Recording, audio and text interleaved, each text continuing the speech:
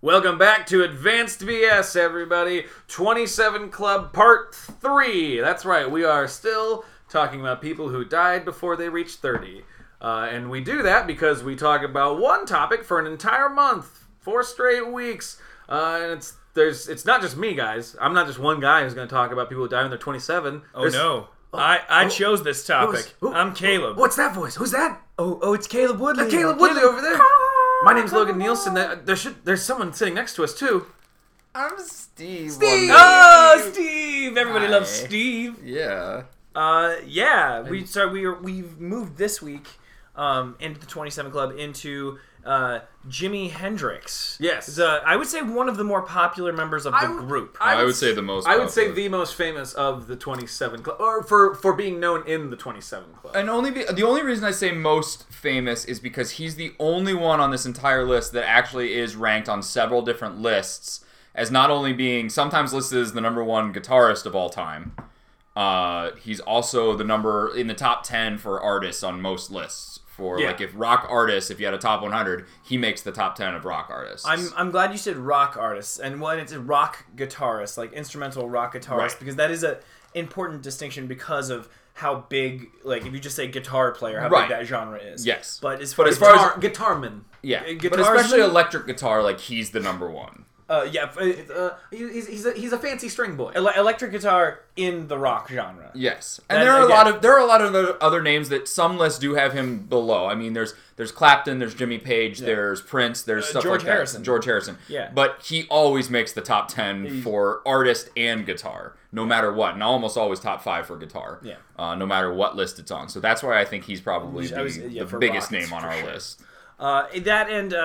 With that, he's also, I mean, I think I said it last episode, but like I put on Jimi Hendrix music and I'm still like, man, that is just super intricate. Yeah. And the fact that he did it backwards and upside down. Yeah, he taught himself to play backwards. Flip the guitar over because he's left-handed. Not backwards. But upside down. Upside down. He basically just turned the guitar to the other hand and learned to play. Yeah, it was a right-handed guitar. Yep. And so all the... Well, I mean, I said upside down... because the strings... I know what you mean. Yeah. Do you know what upside down, I understand. I was saying he learned how to play backwards means it's full dyslexia. Right. That's what I mean. He did as you get close... He did put the guitar behind his head. He did put the guitar behind his head. As you get closer, it gets lower. Yeah. Closer to the... He only knew how to play it upside down and behind his head. Yep. And it was really backwards tough. Somersaults and stuff. Do you know what his first stringed instrument he ever played was? I do not. What is it? A one-stringed ukulele he got from a woman when they were like moving her stuff out of the house. His dad refused. Stole. His dad refused to buy him a guitar, so he learned to play. He played a bunch of songs like Elvis songs by playing along with one string on a ukulele. That's dedication to wanting to play something. Doesn't it make you hate him a little bit for like being so great? For like being able to start with that and being like, I'm becoming one of the greatest. But when he got his first guitar, and when I finally get another guitar, I'm still not gonna do it right. I'm gonna do it my own way. Yeah, but when he got his first guitar, they did say he played it like 6 hours a day minimum. That's right, and that is something that is just on in your brain. And like I have it for other things, but like I've never been able to stick with music well. Well, and you'll actually see, as we get into this, Caleb and I are going to cover Jimi Hendrix with the stuff we found, but honey, and just nice glaze. But the thing is, it's my gladiator name. Yeah, it is. Go back to game show month. But he was almost. There is a weird thing in his brain. He was almost addicted to playing guitar before he knew what a guitar was.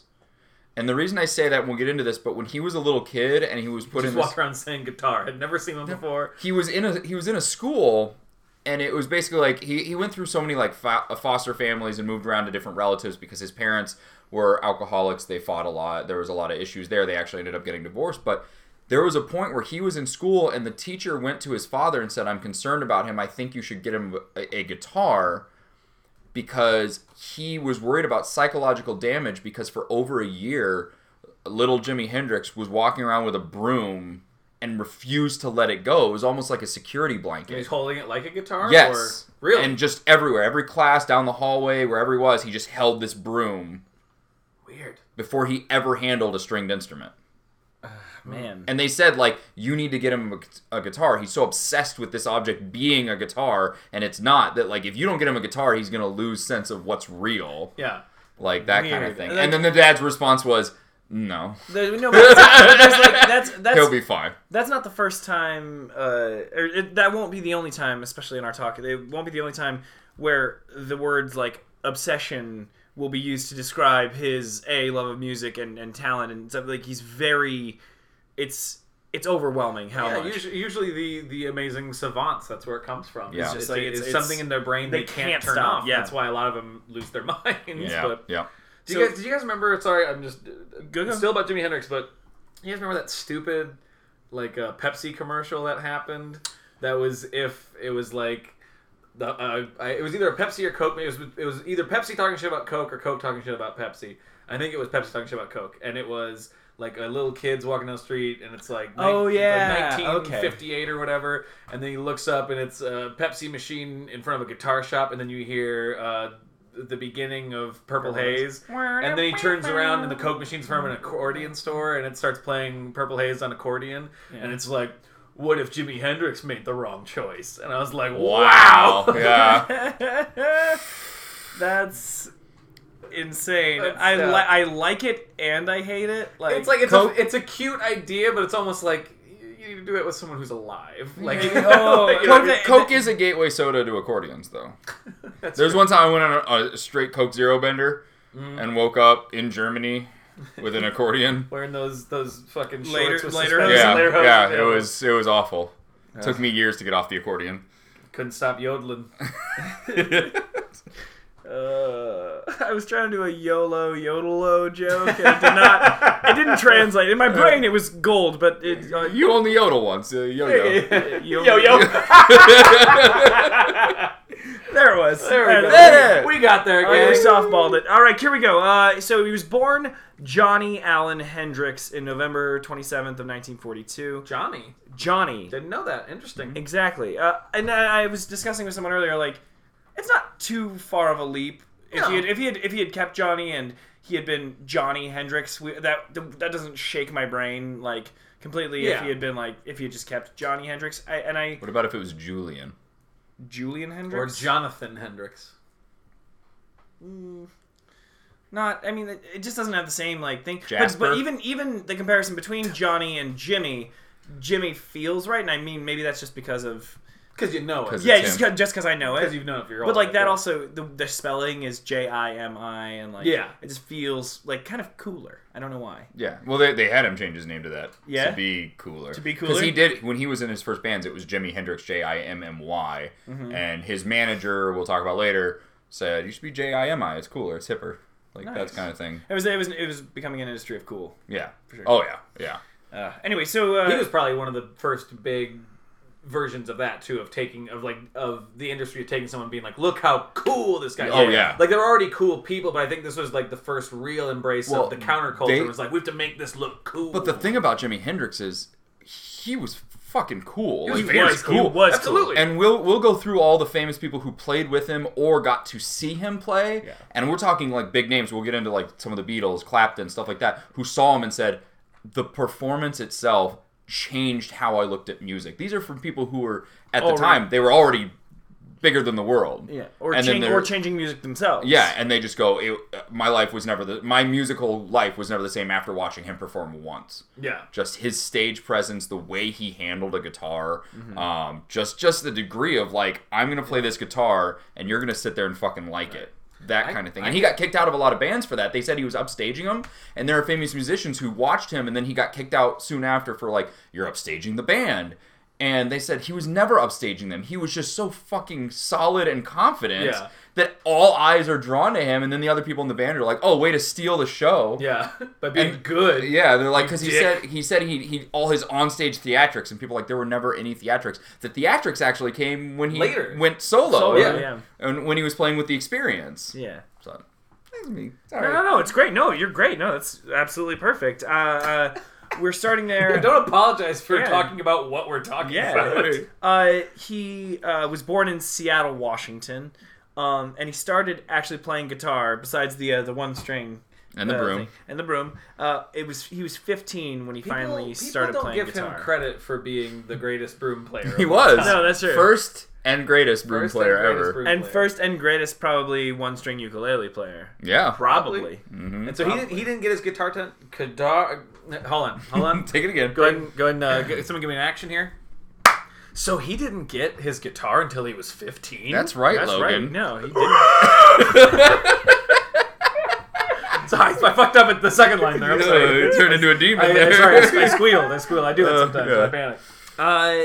So it was 15 when he got his instrument, and we can get into this later, but his actual music, Why do we keep saying we're going to get into stuff later? We're talking about it. Next month. The mainstream, his career in mainstream music only lasted 4 years. Yes. Oh, okay.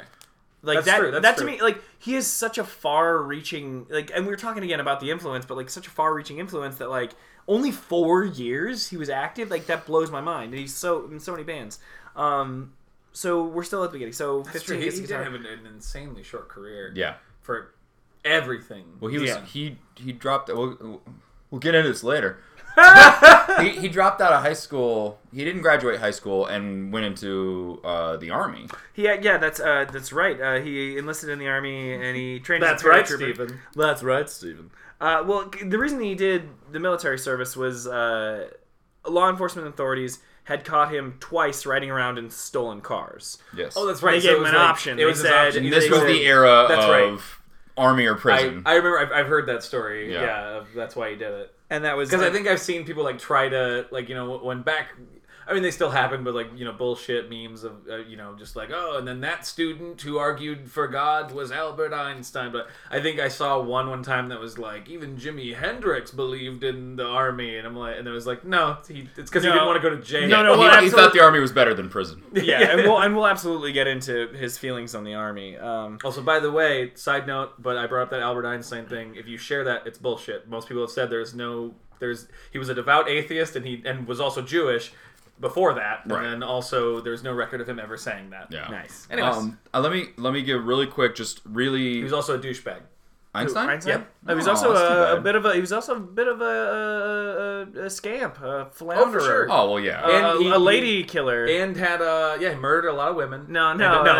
He was, and then his wife that he had rules for her. He had a written list of rules, and a lot of them were like, "You will not have sex with me. I do not want you to be around me when I'm working." Like, and it was just when I'm having sex with others. Or having sex with others. His letters, he had like something like 10 mistresses or something. Oh yeah, they would write letters to. And but I'm sorry, I did Albert that. Feinstein. That was terrible. I'm sorry about that. No.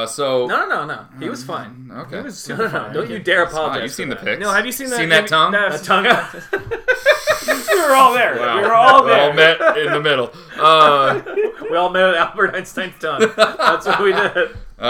Then spent the weekend. A weekend on that soft parade. So, Hey guys, if you haven't listened to episode 2, we talk about soft parade. yeah, go back to that It's, right now. stop listening and go. So, Jimi Hendrix's parents, I just want to get this out of the way right now. So, like, his parents, Lucille and Al served in the military as well back in World War II, but he actually left to go serve 3 days after being married to Lucille. She was already pregnant with Jimmy. His commanding officer or whatever was afraid of him trying to leave basic training to go be with his son when he was born, that he put him in the barracks, locked him up in the stockades for 2 months around the time that the birth was supposed to happen to keep him from going AWOL. And I don't know if this was like this is just to protect you, or if he really just was like, you're not leaving and I'm going to make sure you don't go anywhere. I can see it being either. I Yeah. could also just see it as, yeah, you're not leaving. And not to his dad was black, right? Yeah. So I'm just saying there's also a like, yeah, no, you're not running out of here. Bad word. Maybe. This is 1942. That's what I'm saying. That era was race element. Yeah. and 42 also, World War II. Yeah. It was World War II, yeah. That's what I'm saying. So there's also like this was us entering the war. So there's also we can't let anybody go, and then especially you have no rights in the eyes of me. Yeah. Not the character. The character. No, I know, we know. But so anyway, he did serve. Guys, it's been rough for black people in this country. Yes, that's true. Is what I'm trying to say. Yeah. It's my overall statement. But 1940. I made it weird. Yeah, I'm trying to say. We get it. There's been racism. There's been dogs and hoses and. Yeah. 1942. He's in the military. Rodney King. Yes, thank you. Sorry, he doesn't see Jimmy until 1945. So not until Jimmy's 3 years old does he actually go to get to see his son. Right. And then that's when they are fighting. They get divorced, and actually the father gets custody of Jimmy and his brothers. Oh, really? Then, yeah, and not the mother. But the mother was the father had alcohol problems and was an alcoholic. The mother was a severe alcoholic. She died of cirrhosis of the liver. After the boys were taken away and everything. She died in 1958. And when she died, the father denied the boys the right to go to her funeral and instead gave the two oldest, Jimmy being the oldest of all of them, but the two oldest sons, a shot of whiskey and saying, this is how real men deal with loss. Is with a shot of whiskey. Sounds like a good guy. So that's mine. That gets us up to him being 15, getting his first guitar. Going to the military. The first song he ever learned when he was 15 is the Peter Gunn theme. Peter Gunn theme. The theme. Oh, that one. Okay. Yeah, which a lot of pet bands play that now. Sorry, I was thinking Peter North. That's a different theme. Sploosh. He's a porn star. If you didn't know, he's a porn star. Oh, sorry. Go ahead. No, back to the army. So we're going back to the army. Sure. So he was in the army and. He wrote his dad and said, like, right now, because he didn't. That's right. We're talking about his dad. He didn't like the army, and he wrote to his dad and said, like, I need my guitar now more than ever. And it was at his girlfriend Billie Jean's house. They got the guitar and mailed it to him. So Billie Jean was his lover. And this was an electric guitar. His dad actually, when he bought his own acoustic guitar at 15 for $5.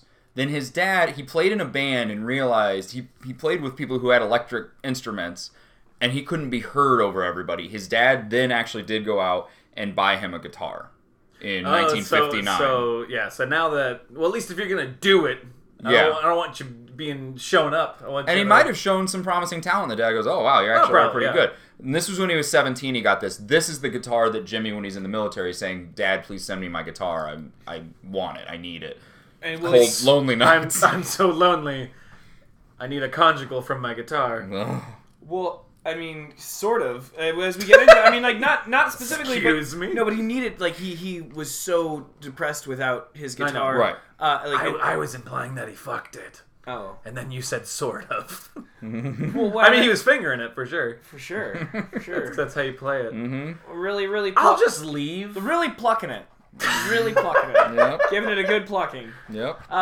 So like no, but and he played it behind his head, so that's like a reach around. Oh, God. He can also play it with his teeth. But not too much teeth. No, just the right amount. Just a little bit. So it had. Died at 27. He had his girlfriend's name written on it. It was a Dan Electro guitar. Dan Lamp. You were just making guitar noises. You know, it was a real like. A real squiddle wow. Real squiggly wiggly boosh. So he had like his girlfriend's name on it, and like he like played it obsessively again, like all the time. He was playing it so much so that he was neglecting some of his duties and as an armyman, as a serviceman, and he started missing like bed checks, and he started missing like he would take naps and stuff during other times because he was just always playing. Now, and I've never been in the military. Okay. What I've heard though, they don't like when you don't show up for stuff. Yeah. No, they're not into it. That's what they're not heard. into it. Both his commanding officer, his drill sergeants, and the other soldiers like hated. Sorry. Well, they started like taunting him, and like he was getting like physical abuse and like things like that based on like just always having his guitar. And then they hit his guitar. Oh, and he had a breakdown. And he really? Like, they actually gave it back to him because of how much he was like. Shit. He was like begging and like just losing his fucking mind because he didn't have it. They stole it and hid it, and he it was like a lost joke, his and he mind. lost his shit. And to the point that all the soldiers are like, let's give it back to him. I'm uncomfortable. Yeah. Just hearing these parts already, it makes sense why he became a great, because it was something just in his brain that needed to happen, and also makes sense why he started doing drugs. Not only for the rock and roll lifestyle, but it's like a lot of that comes from being able, just needing to shut it down for a second. Doesn't it seem like a weird form of, like, I don't want to diagnose someone with him. Doesn't it seem like a weird form of autism that, like, it's one of those things that he was so obsessed with the guitar that when it was taken away, he just lost it? I would think any musical savant is on some sort of spectrum for sure. Like, but that seems like that. And we're not saying that in any dismissive way. It's just they've especially too is he's neglecting duties and stuff. So he's not thinking of responsibility, but he has a thing in his brain that needs to be done. And he is so fucking good at it, he can learn how to do it backwards, upside down, and around the other way. Like sweeping. He can use it to sweep. And it is completely sound based. His talent. It's not like, because I don't think he read music. It's from probably not if he didn't even know what a guitar was, but already hold it the right way. Yeah, he was already ready to play a guitar before he really ever had one or really even knew to play one. And he did learn to play from listening to music, rather than reading. And that's just a different. That's just something that has to be in your brain. Like, you can get better at hearing music, but to just pick up an instrument and be like, oh, no, I hear that. Like that is just something that clicks. Yeah, So. He was playing in it was like the mess hall or like the army lounge or something like that. And mess hall. I mean, he's good at sweeping. He should have cleaned it up. Swiddle around. Taking Hendrix to task. But Billy Cox was the name of a fellow serviceman who heard him and loved the way he played and like was very complimentary of it. And he rented a bass or like stole a bass guitar or something and like was just jamming with him. I was thinking military bass. Oh, sorry. He stole a military bass. He rented a military bass, a bass guitar to put on a show. Yep. And they actually jammed together. Yeah, they jammed together and they started a band called The Casuals, which is one of my favorite names of a band. It's and great that they were in the military. Yeah, yep. So great. The Casuals. And that was like the first band. They should have called themselves the At-Eases. Ooh, nice! I like that. The As You Were's. The Field Rests. When he completed his training, it took him about 8 months to complete his full training while he was enlisted in the army. To be a paratrooper. Yeah. But when he did it, he received a prestigious rank. He got the Screaming Eagle patch, which I don't know what that entails, but I know it was prestigious. Sounds cool. Mm-hmm. Yeah. What year was this? Whereabouts was he in the military? 60 something, I'm guessing. Yeah, like 60. He was 19. So 61. Yes. Yeah. 61-ish. No, it was 61. It's 62. January of 62. Pardon me. It was January of 62 that he finished the training and got the Screaming Eagle patch. Yeah. By February, however, everyone was kind of over him because of all of the napping and the not showing up to bed checks. It sounds like he had actually a nice person above him. Well, it was a personal conduct issue, and it was becoming a concern to his superiors. It wasn't so much like it was. I don't know. They labeled him as an unqualified marksman, and they called him napping and missing that. In a letter to higher up people who would be in charge of like dismissing him, or I forget what it's discharging. Discharge, yeah. He wrote he has absolutely no interest in the army whatsoever, which is clear because he had to choose prisoner army and chose the army. But it's not. They didn't have to do anything. They gave him an honorable discharge just for not liking being in the military. Well, again, and he was back then. That's all it took. Yeah. Well, it was funny because there's a this quote. would be all in Vietnamish era too. Not quite. It started after this. Yeah. But weren't things kind of gearing up? It's around there. Not in 61. The exact quote is in my opinion, but it was because it was right after Kennedy died, though. That's true. Well, his stuff was gearing up, but I don't think I'm not saying specifically in Vietnam, but tensions all over. Yeah, because this would have been around probably Cuban Missile Crisis. Yeah. Tensions were high. So that's what I'm saying. Cold War shit was going down. Yeah, so it's surprising that they were just like, you want to be here? That's cool. So the rest of the quote is: "It is in my opinion that Private Hendrix will never come up to the standards required of a soldier. I feel the military service will benefit if he is discharged as soon as possible. He's really weighing us down. If this guy leaves, the army will be better. Like that was the quote. And that's both very cordial and a nice way of putting it, and also like a real fuck you. A little bit, but like, so he's so bad at soldiering, he ruins the military. He makes us all kind of just, and I mean, I imagine part of that would have been like the rep he got for being so obsessive about guitar and doing all that stuff. While they're like, I'm kind of surprised they let him have the guitar at all. Yeah, for based sure. based on how much he was. And that's why I really do wonder, like, how he behaved. I'm sure there's many times they tried to make him do stuff and take. I wonder how he reacted. I wonder if it really was just like, this guy's an absolute mess with the guitar out of his hands. Yeah. I mean, if he caused enough of a freak out that they were like, oh my god, just have it back. Like, that means, were they almost like childlike freakouts? Yeah, that's You know what what I I'm mean? wondering. Like, I'm wondering. I mean, he's only about 19 at this point, but... Still, though. 19, 20, 19 or 20 years old, and yeah. not to, I hope this isn't seen as a slight, but that also goes kind of with the autistic, potential, because just there is when they can't comprehend the thing, like they do have freakouts, you know what I mean? Yeah, and exactly. I'm not meaning that to make fun of them, but just it is, and like No, that. So that could yeah. totally be like, no, this is the one thing that makes sense in my brain, Right. and especially being stuck in the military, that would be like the one thing of his that he's like, Right. no, this is what keeps me happy. Yeah. Well, I mean, that was even in the letter. Like, he was like, I need my guitar, like, just to survive. So a little over a year, he was in the military, and he was granted an honorable discharge on the basis of Little over a year is all this? Yes. All of this was 1 year? 1 Yeah. year, because the training, Instead of prison. yeah, and the prison. I He think made the right choice. Well, Yeah, no shit. I think the prison sentence was not quite a year, but it's also prison. It's prison. So, yeah. So And he wouldn't have a guitar. No, he would not have a guitar. So he was discharged on the basis of unsuitability. Like that was the official. I didn't know that was a thing you could do. Yeah, He's non-army-ish. yeah, Yep. honorable discharge. So he got honorably discharged, and he did. Crazy. He did lie, saying It's like honorable. he disliked the army. He falsely stated that he received medical discharge after breaking his ankle. That was his 26th story. That was his story, and that honestly, Just makes you look better. Like, well, it makes you look better than going. I was really bad at I armying. could not hack it. Yeah. Well, I guess not even that. It's I more don't like armying. I like guitars. Like, Yeah. that's Yeah.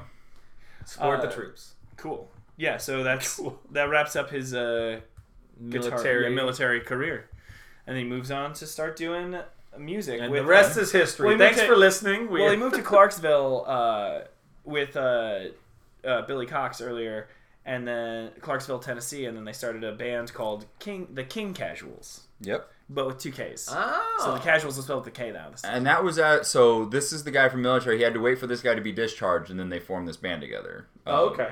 For Cox to be discharged as well. I didn't even mean to do that. Woo! Yeah, but they and then they played stuff together. Wow. Go ahead. Sorry, kid. Go ahead. No, go ahead. Oh, okay. I mean, well, I mean, like that's, Neither of them want to read what they have. well, I mean, it was the gimmick of like playing with his teeth came to him in Tennessee, where he saw Alfonso Baby Boo Young do it, and Hendrix didn't want to be upstage, so he. Yeah, and it was one thing that like he saw gimmicks, and Hendrix always said like, I can do that, and if they're gonna do that, I'm gonna do it because I'm not gonna be behind anybody when it comes to stuff I can do with the guitar. And just playing the guitar makes so much sense to me that it. Right, I'm gonna learn to play with Why my not? teeth, I and if can he's do doing that. it, I'm doing it, Yeah. whatever. And he also has said like he said that there were places that you would go that was what people wanted to see now was people playing with their teeth because other musicians were doing it. Yeah. They're like, do it with your teeth, and like if you couldn't do it, especially at some of the places he was playing in, which were like dives and bars and stuff like that, they would get upset if you wouldn't play the guitar with your teeth. No, eat it. Yeah. Start eating it. That sounds awful. Yep. I really would never want to play a guitar with my teeth, like ever. That does not sound fun at all. Yep. But then in '63, he started playing for backup bands. Yeah. Played behind Wilson Pickett, whose Mustang Sally is his big song. You know, Sam Cooke, who hopefully everyone knows Sam Cooke music. Amazing. And Jackie Wilson, Well, say who Sam Cooke is though. Just Sam Cooke is Save the Dance for Me. And Cupid. don't know much about history. Yeah, just tons of stuff. Darling, You Send Me. That one. I'm just saying, a lot of people won't just know his. Go name look off up the Sam top. Cooke. He's a phenomenal musician. We can say that about anything. Is just go look this up. Sorry. I'm saying give. And then Jackie Wilson as well. Jackie Wilson's song that you'll really probably know. I'm just going to my face. Ghostbusters 2, the song that fuels the Statue of Liberty. That's Jackie Wilson. Yeah, but the original. Yes, the original one. Because that one's like a weird that remake. one's a remake, yeah. But Jackie Wilson has the original. Jackie Wilson also has To Be Loved, which is Lifting Me Better. yeah from last episode. Call back. But also he has the song To Be Loved, which is the song Eddie Murphy sings in Coming to America when he's walking through the streets of Queens at night. After he kisses the girl he likes, and he's like, "To be loved, oh yeah, to be what the feeling," and everyone's like, "Shut the fuck up," like that. Yes, New York. Fuck you too. That's a Jackie that's Wilson a different song. scene, but So he was playing backup for all of these huge musicians. And then in 1964, he actually went and won first prize at the Apollo Theater during an amateur contest. Went and did that. That actually got him a job playing as a permanent. These were just gigs that he'd play. That he would be in for one gig with Wilson Pickett and stuff like that. Did they have about the Apollo? Did they have the stump at that point? I don't know if they did. Because I'm like, has that stump then been touched by Jimi Hendrix? I don't know how long they've had the stump. Because I don't know either. 'Cause if you don't know at the Apollo, there's a big stump off the side that you touch as you walk on stage for luck. Yeah. And then everybody who's ever performed there since it's been there touches that. Touches it for sure. And then I don't know. That would be because the Apollo's been around for a long time. Very long time. Really, really quick, and I'm going to throw another music story at you guys, even though it has nothing to do with 27 Club. Buddy Holly played at the Apollo. Yes. And they booked him because his band was Buddy Holly and the Crickets, and people had only heard him, and they thought it was an African-American band. Oh, really? And he shows up, and people just start booing the hell out of his band, and he just goes in and starts playing, and by the end of the song, people are cheering. There you go. So that was... But they booked him, and then the three guys showed up that were in Buddy Holly and the Crickets, and they went... Who are you? Who are you guys? But they killed it. But no, so Hendrix won an amateur contest at the Apollo. That got him a job as a permanent member in the backup band for the Isley Brothers. Oh, nice.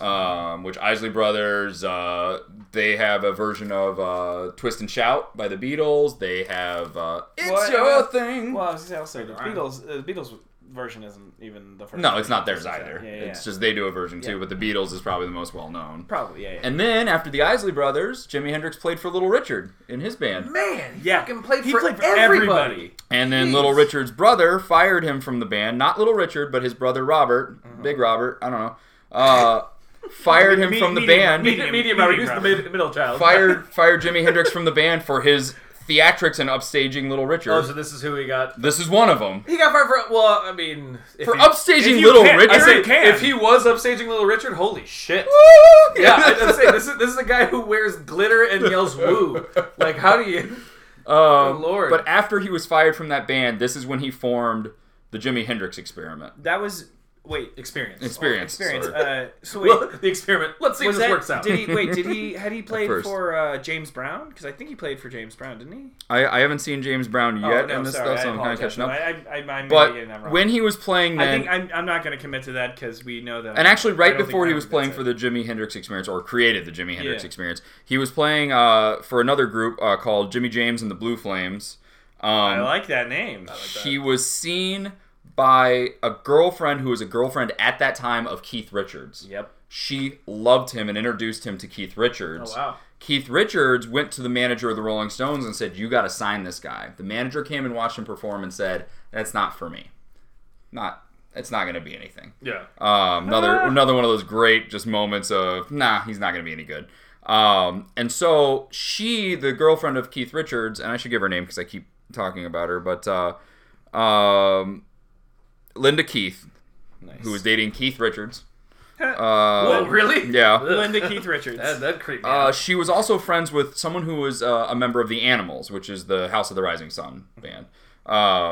His name was Chaz Chandler. He was leaving the Animals. He was no longer going to perform with them, and he was looking into going into managing groups. So she introduced them, and he actually began to manage Jimi Hendrix. He's the one who said Jimi is what you should go by. Oh, okay. So this guy that played for the Animals. And that's when Jimi Hendrix was performing the song Hey Joe. He loved that song, and that's what really, like, that's the one he went and saw and said, yeah, I'd like to manage this guy, because that song fucking rocks.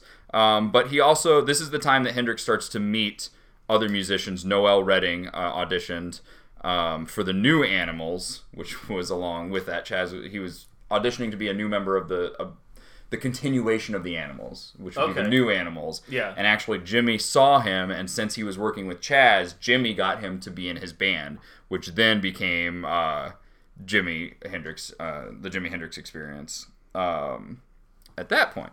And so at that, they go to perform. Like, just what a crazy quick career. Like, all that stuff. Oh, just all the people you run into. Because all that shit you just named happened in a very short period of time. Yeah, like in less than a year.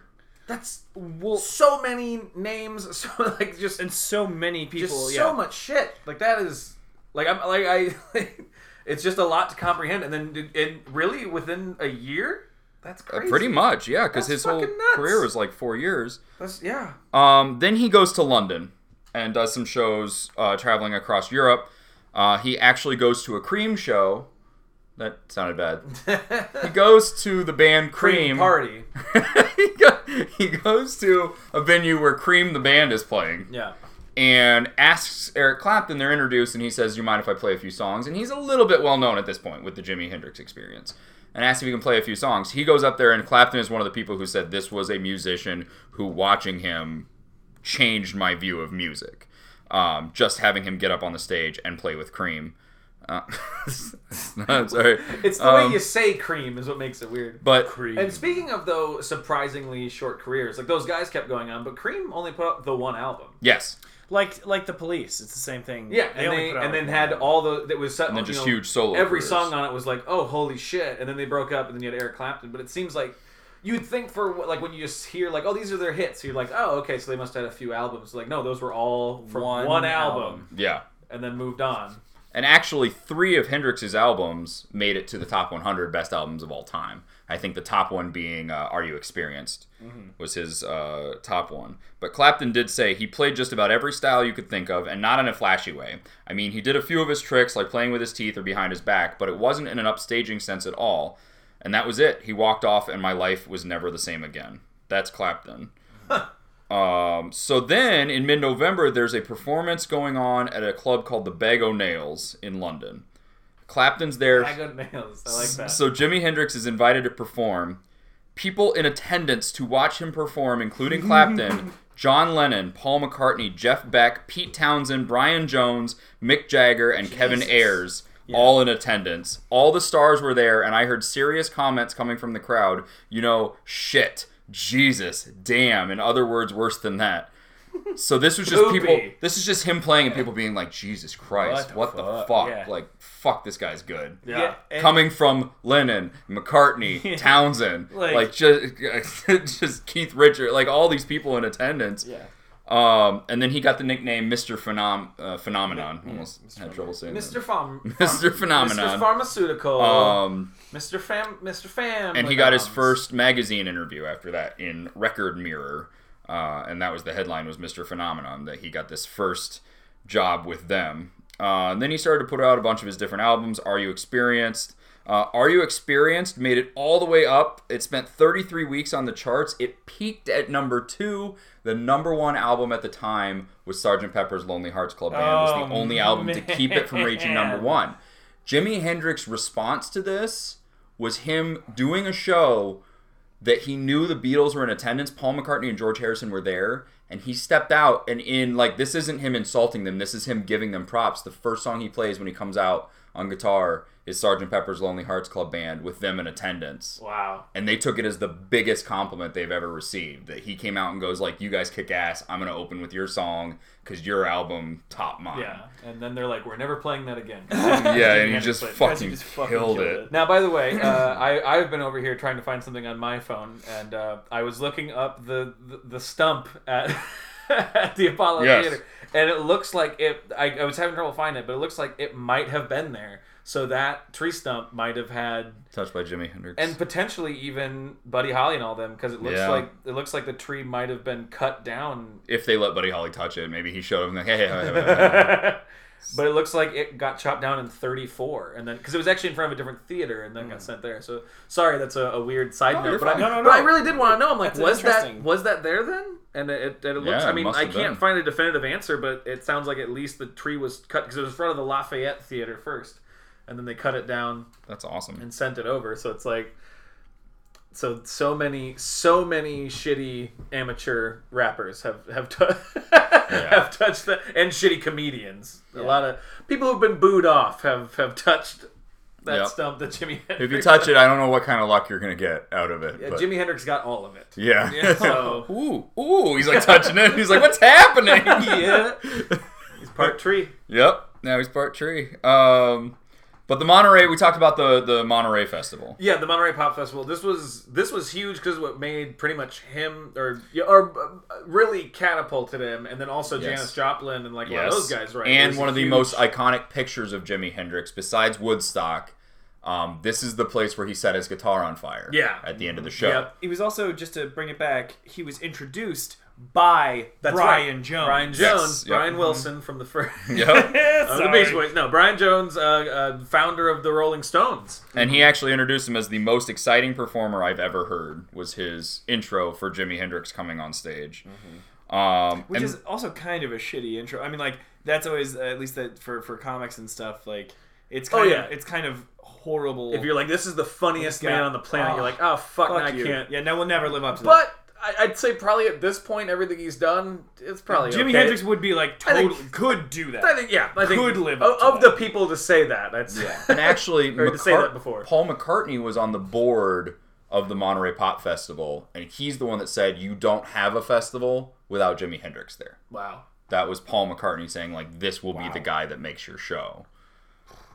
Just the stuff, like, for 4 years. Too bad the Beatles couldn't be with themselves the way they were with other artists. You know? Right, with each other, Too bad they couldn't like each other the way they liked and wanted to promote other artists. Right, but they also probably didn't, like, share creative stuff with those people. I mean, like, didn't clash creatively with those other people. No, that's what I'm saying. It's too bad.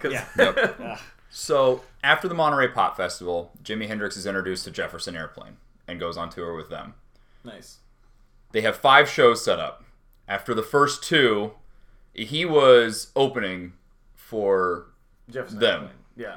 After 2 shows, because they were popular with you want somebody to love and the Alice song, White Rabbit. Yeah, the White Rabbit. That's what. And then later became Jefferson Starship, then just Starship. And now they're back to Jefferson Starship. Yeah. Which is interesting. But what's cool is they had this 5-show tour, and after the first 2, the promoters go, we're going to flip you guys. Jefferson Airplane, you're opening for Jimmy, so sorry. And that's weird. That's a weird experience. I've had, and this isn't me bragging, but I've had that happen at comedy things where it's like, hey, why don't you close out the show tomorrow night? And I'm like, oh, that I would rather not. Like that, it just makes me feel awful. I'd rather do what I'm contracted for. Would that be a pay increase if they? Well, it ended up not happening because then I was like, well, then I want to get headliner pay, and then they were like, oh, well, and I'm like, we're contacted through an agency, but that was like the host was asking for that, and I'm like, oh, that feels weird. I'll do it because I'm a whore, but because Daddy liked the stage time, but for sure. After Jefferson Airplane, they got booked as being the opening act for the Monkees' first American tour. The Jimi Hendrix Experience? Jimi Hendrix Experience, but they left that tour after 6 shows. Kind of a mutual thing because the fans who went to see the Monkees hated Jimi Hendrix. And probably the people who because they're all young teenagers. They were young teenage girls, and Jimi Hendrix didn't appeal to them, which blows my mind. That is crazy. Well, just a different type of crowd. Just a different poppy young teenage girls. Because the Monkees, it's a very poppy thing, and I mean, and they were, the Monkees were. I don't want to say fake band because they could actually play and sing and stuff, but they were created to be characters for this TV show and wrote songs for that. Mm-hmm. So they were kind of the first pop or the first boy band, if you will. Kind of, yeah. Your first NSYNC, where it's just like, well, we just got an idea and some cute fellas, huh? We wrote some songs. Here you go. You know what I mean? I love that. No. We've got an idea and some cute fellas. We got a couple of swell ideas and some hot dick. Let's get out there and make some money. Come on, no, you see, this is what the girls want. I'm going to keep doing this till one of you starts talking. Oh, sorry. So the Experience They played 2 sold-out concerts in 1969 at Royal Albert Hall in London, which is a huge venue. Did Caleb just quit? Nope. Sorry. That's why I started going, sorry. But closely after these performances is when the band broke up, because I talked about Noel Redding be the other guitar player. He, at that point, had grown tired of how Hendrix handled the band, how he wanted basically full control over the creative processes, and and how he was it was named an unpredictable work ethic. Okay. On when he wanted to really work. Like, there were times that he's like, I'm going to go off on my own, whatever. I know we're supposed to be playing, whatever. And then there'd be times like, guys, now. We're playing now. Let's play. And that's probably, I think I'm doing the... Now! I want to play now. No! I want to play now! Purple haze all in my eyes. Play now! The last performance of the Experience was at Denver Pop Festival in June of 1969. It was a 3-day event held at Denver's Mile High Stadium that was marked by police using tear gas to control the audience. The band narrowly escaped the venue by jumping in the back of a rental truck, which was partly crushed by fans who had climbed on top of the vehicle. Yeah, take that, Jim Morrison, you and your slacks riots. Yep, this is a real one. That's how you really do it. Yep, you bend a rental truck. And get tear gas. Yeah. Oh, man. You just whipped out your dick and said, "Come with me, fuckers," and that was... You got arrested for that. Like a year after he tried. Yeah. Oh, boy. After the band broke up, Hendrix moved to upstate New York in an 8-bedroom house near Woodstock, and then basically took vacation, like stopped performing, stopped doing anything after the band broke up after the show in Denver, where he was then approached and did an appearance on The Tonight Show. And then later on, Woodstock. So it's Woodstock, 1969. He's probably one of the biggest things, but the biggest thing people remember from Woodstock was his rendition of the national anthem. Yes. And a lot of people took it as a anti-war or kind of a... Because the way he played it, a lot of people who were pro-America and pro-military... Well, it's because he improvised in the middle of it in parts, and that's and very they took it as an insult. disrespectful. And he was the first artist to really use a lot of different techniques that people didn't even think of with electric guitars. Like, everyone's like, oh, you avoid the feedback, get rid of the feedback. No, he used it as a music. He leaned into it. It's and amazing. all of it. He actually used it to make notes and make music out of that. He also made it popular, the wah-wah pedal. Yep. Which is amazing. You make it sound like a teacher from Peanuts. Where it's like wah wah wah wah wah wah. Sorry, but he was one of the first to actually explore the full range of what the electric guitar could do. Not just, hey, look, it sounds different, plugs into speakers, because that's how everyone just played it. It was very clean and crisp. Yeah. But it was like, no, you can use that. Can be one of the instruments. The fucking amp can be a part of gain. Exactly. Well, all that stuff can be a part of the sound. He was really one of the first who did that. Well, it's kind of comparable to this is weird to say, but it's like comparable to what Bing Crosby did with like a microphone. Pedal. Well, no, with the microphone, because when he would record songs, he actually used it as like a performance to the microphone and fully explored what a microphone could do for the voice and really do that and explored it. Whereas most people would just sing in front of a microphone, he sang to it and made sort of that thing. So Jimi Hendrix's exploration of a distorted electric guitar was similar in the fact that he found more ways of you really engaging with the medium rather than just performing at it. And another similarity with Jimi Hendrix, Bing Crosby set his children on fire. Oh, God. Sorry. Oh, boy. He's known for being a dick. Anyway, a little bit abusive. Well, I mean, a little bit so is Jimi Hendrix. He was a bit of an abusive drunk. Yes. They said that like when he did drugs, he was fine. Segue. Yeah. If he drank, and I think it was hereditary, especially when mixed with drugs, but anytime he drank alcohol, especially hard liquor or mixed with drugs, he became violent. He has plenty of things of assault on other people. There was one guy that like he thought stuff was stolen by a band member, and Cox, actually, I think. Sorry, the guy from the military with him. Billy Cox. Billy Cox. Just to go Cox, I think. I'm thinking about Cox. He thought he stole stuff from him and attacked him and chased him away from his house by throwing rocks at him while drunk. Wow. And he also went to jail. He broke a whiskey bottle or liquor bottle, caused a girlfriend that he was with at the time to get stitches by hitting her with a bottle. Oh. So very Guys, abusive drunk. You're not supposed to do that to Yeah, women. don't. No, to anyone. No. Really. But mainly women. Don't. Let's not hit women. I'm not, or anyone. I mean, Or anyone, you yeah. shouldn't hit anybody with a bottle, but I'm Right. just saying. I'm saying if you want women to like you, Okay, you should. You know, because there's some guys who are just like, you're crazy. But like it's rare a woman gets hit with a bottle and turns around and goes, you nut. You know what I mean? It's not good. You know what I mean? It's pretty much a game I mean, ender. if the end goal is to woo, Yes. I perhaps Just start by going, woo. That's how you start. I mean, in general, people won't like you if you. No, if you generally, hit most people. Yeah. But I mean, some people have a thing. That's what I'm saying. But I think most of those would be men. You know what I mean? You think? I would think so. Of who would enjoy having a bottle smashed over their head. There's so many YouTube videos of guys smashing bottles on their own heads. That's Really? true. Yeah. Oh, that is a YouTube rabbit hole I've never been down. Yeah. Well, the fun ones are the ones that don't break right away. And you can feel fine about laughing at them because they're doing it to themselves. Yeah. Because they just start hitting themselves. And a Jack Daniels bottle is harder to break on your head than you think it is. It is absolutely. They're not even like sugar glass or anything. They're just guys just trying to be like, look at me, smack, smack, smack. Oh my god! I think I saw a video of a guy knocking himself out by hitting himself with like a Jack Daniels bottle. I mean, sorry if we're talking about videos real quick. One of my favorite videos I've ever seen is a guy who tries to chug an entire bottle of Patron, and he's like, "Oh, I'm gonna do it, guys!" And like you see him like crack the label, and he's like, "So this, you guys know this is real. And it's not something else besides tequila." He starts drinking it. He gets about like 3 big glugs deep. It's like 3 or 4 glugs deep, and he just goes, "Oh, I can't do it. Oh, turn the camera."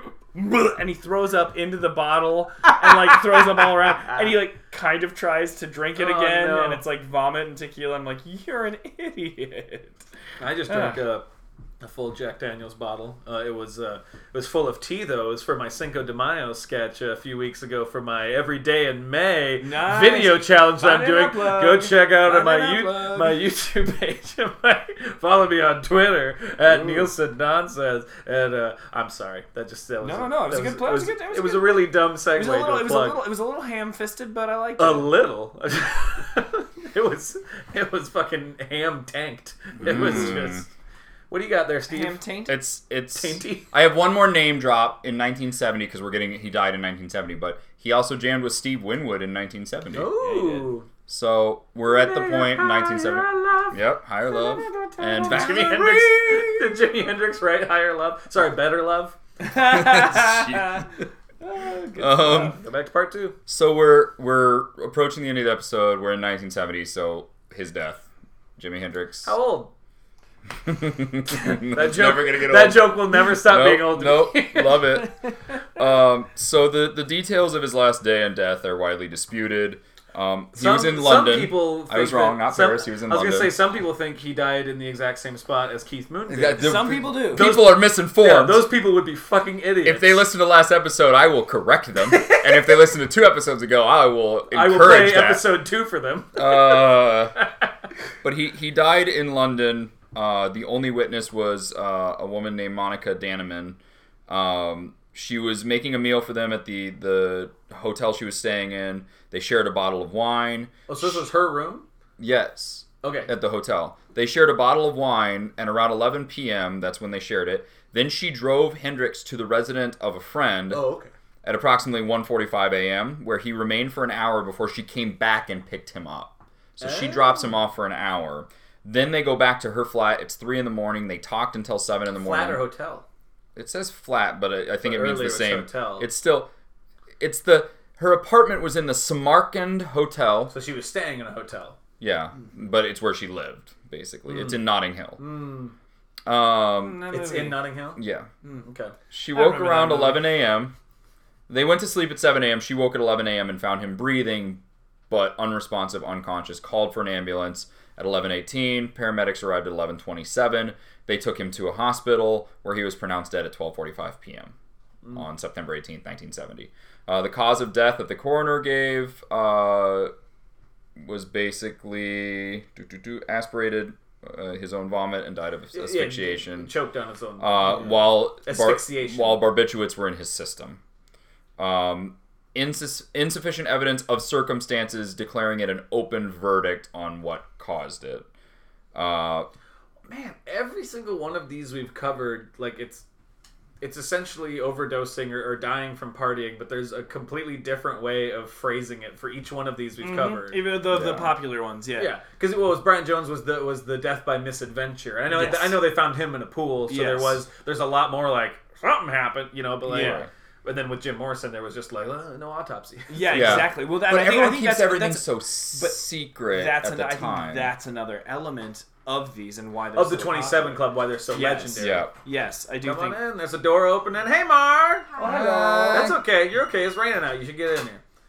But when we're almost done. When they interviewed Danneman, which was the person who owned the flat or hotel or whatever you want to call it that he was in, that he died or that he passed out in before they got him to the hospital, they interviewed her again and was asking her, and she revealed that, okay, yes, he had taken 9 of my prescribed sleeping tablets. Wow. Vesperax is the name of these sleeping tablets. That's 18 times the recommended dosage. Holy shit. So yeah, that'll put you out pretty well. Wow. And oh boy. So you're supposed to take half of one pill? Yeah. And he took 9. And he took 9 whole ones.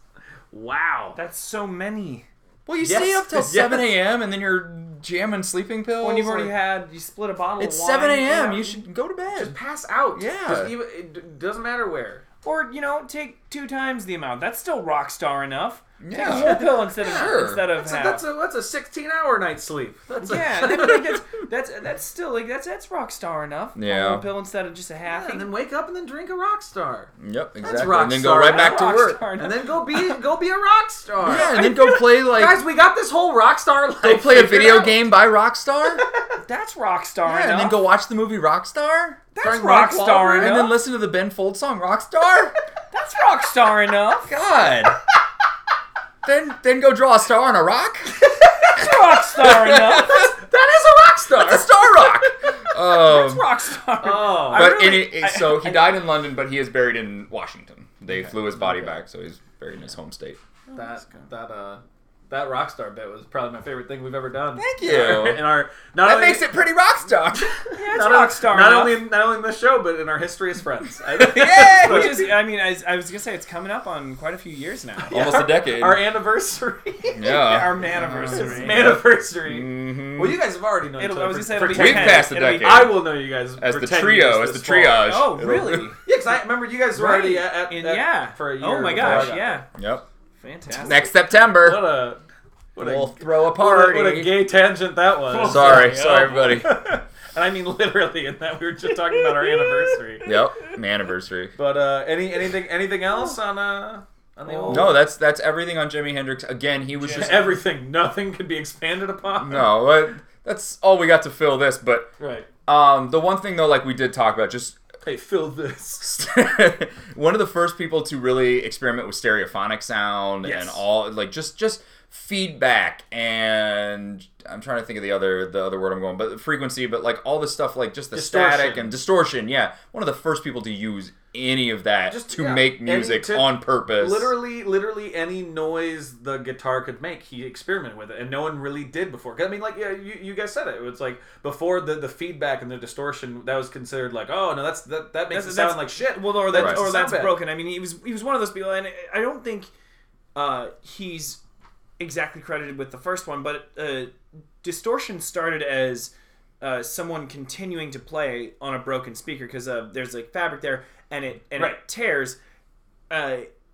He's one of the people who would have intentionally been like, oh no, we'll keep playing with the tears because it sounds flippin' good. Yeah. So like where some people didn't embrace it, he did and made it a whole new kind of thing. And then people invented distortion pedals. Yes. Yeah, and whole new ways to just make it sound that way. And he just stumbled upon it. Leaving this episode, I encourage you, whether you've heard it before or not, listen to our podcast. Listen to our podcast. No, go listen to the Star Spangled Banner by Jimi Hendrix. It's a really quick piece. It's amazing, and it is listed as his top performance of all time.